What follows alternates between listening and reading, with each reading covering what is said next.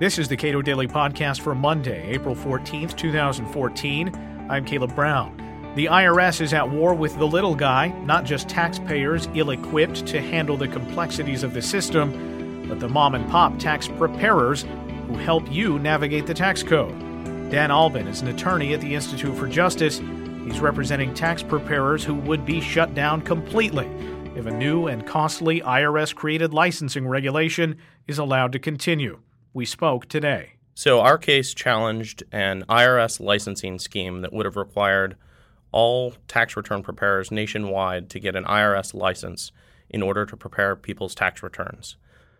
The basis for the challenge was that the IRS actually did not have the legal authority to impose the licensing regulations because Congress had never passed a statute authorizing licensing.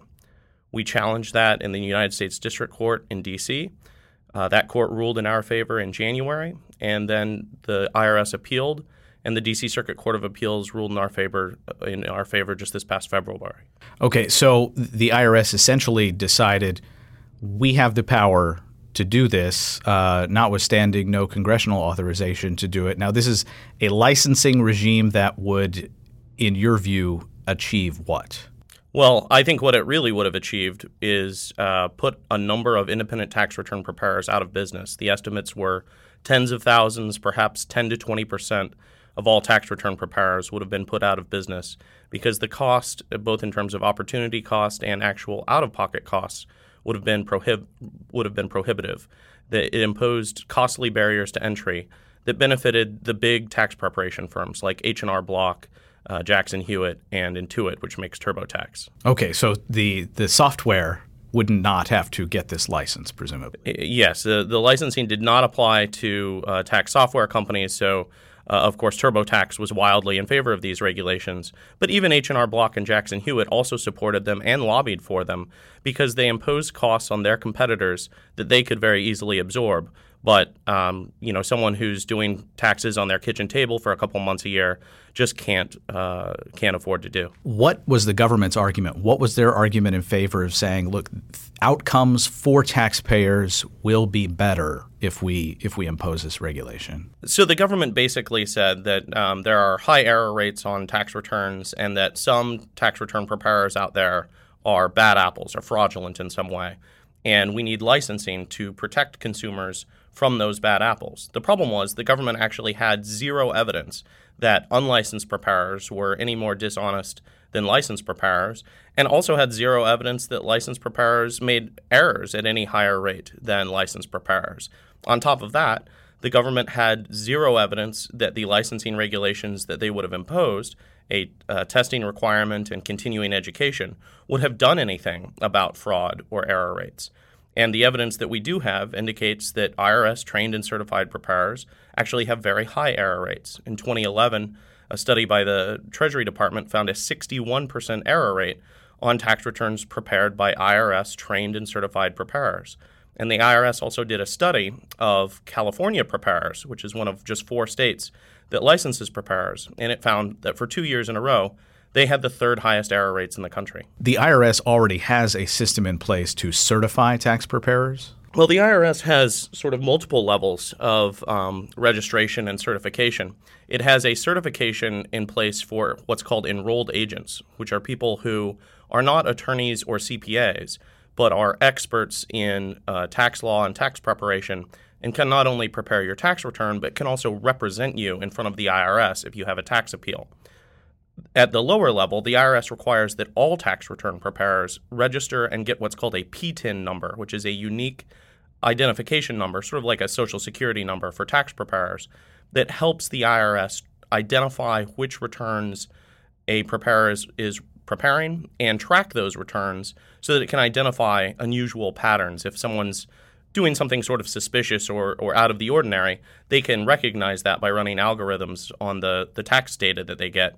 And then they can investigate and go after someone like that. The regulation was imposed. What has happened to the tax preparation industry since it was imposed? Well, there are actually a set of regulations that were imposed starting in 2010 on tax return preparers. And those regulations have had a devastating effect on the tax return preparation industry.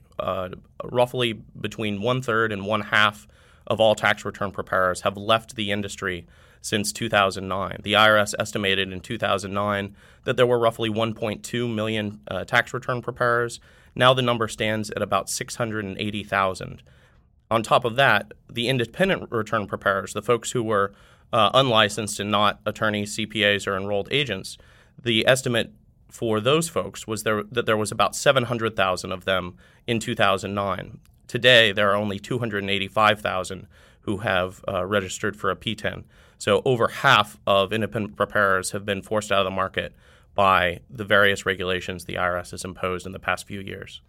There's a smaller issue here, and I wonder, because you've been working on this case, I wonder if it is a concern for you as well, which is by having a regime of licensing in which the IRS is sort of the ultimate arbiter of who gets to prepare tax returns and who doesn't, that the IRS then would also be able to impose upon those preparers interpretations of law that may not be supported by the text of the law itself. Is that an issue? That's actually one of the biggest underlying problems with these licensing regulations. If you put the livelihood of tax return preparers at the mercy of IRS whim, and if those tax return preparers interpret tax law in a way that the IRS disagrees with, the IRS can pull their ticket and essentially make it so they can't earn a living preparing taxes anymore. That should be very scary, not just for tax return preparers, but for the taxpayers who have them prepare their taxes.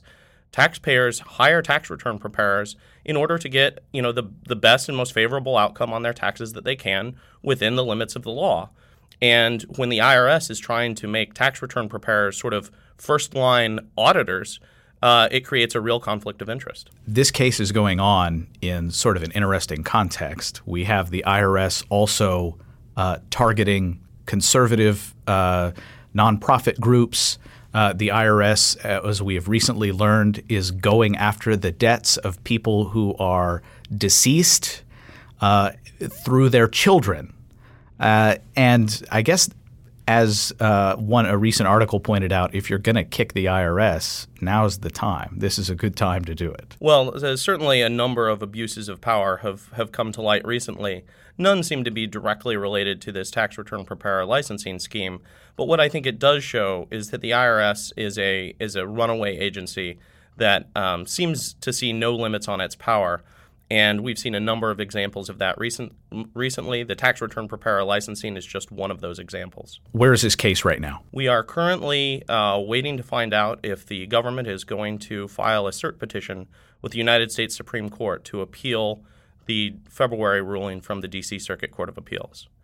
And we'll find that out at least by May 12th. Dan Albin is an attorney at the Institute for Justice.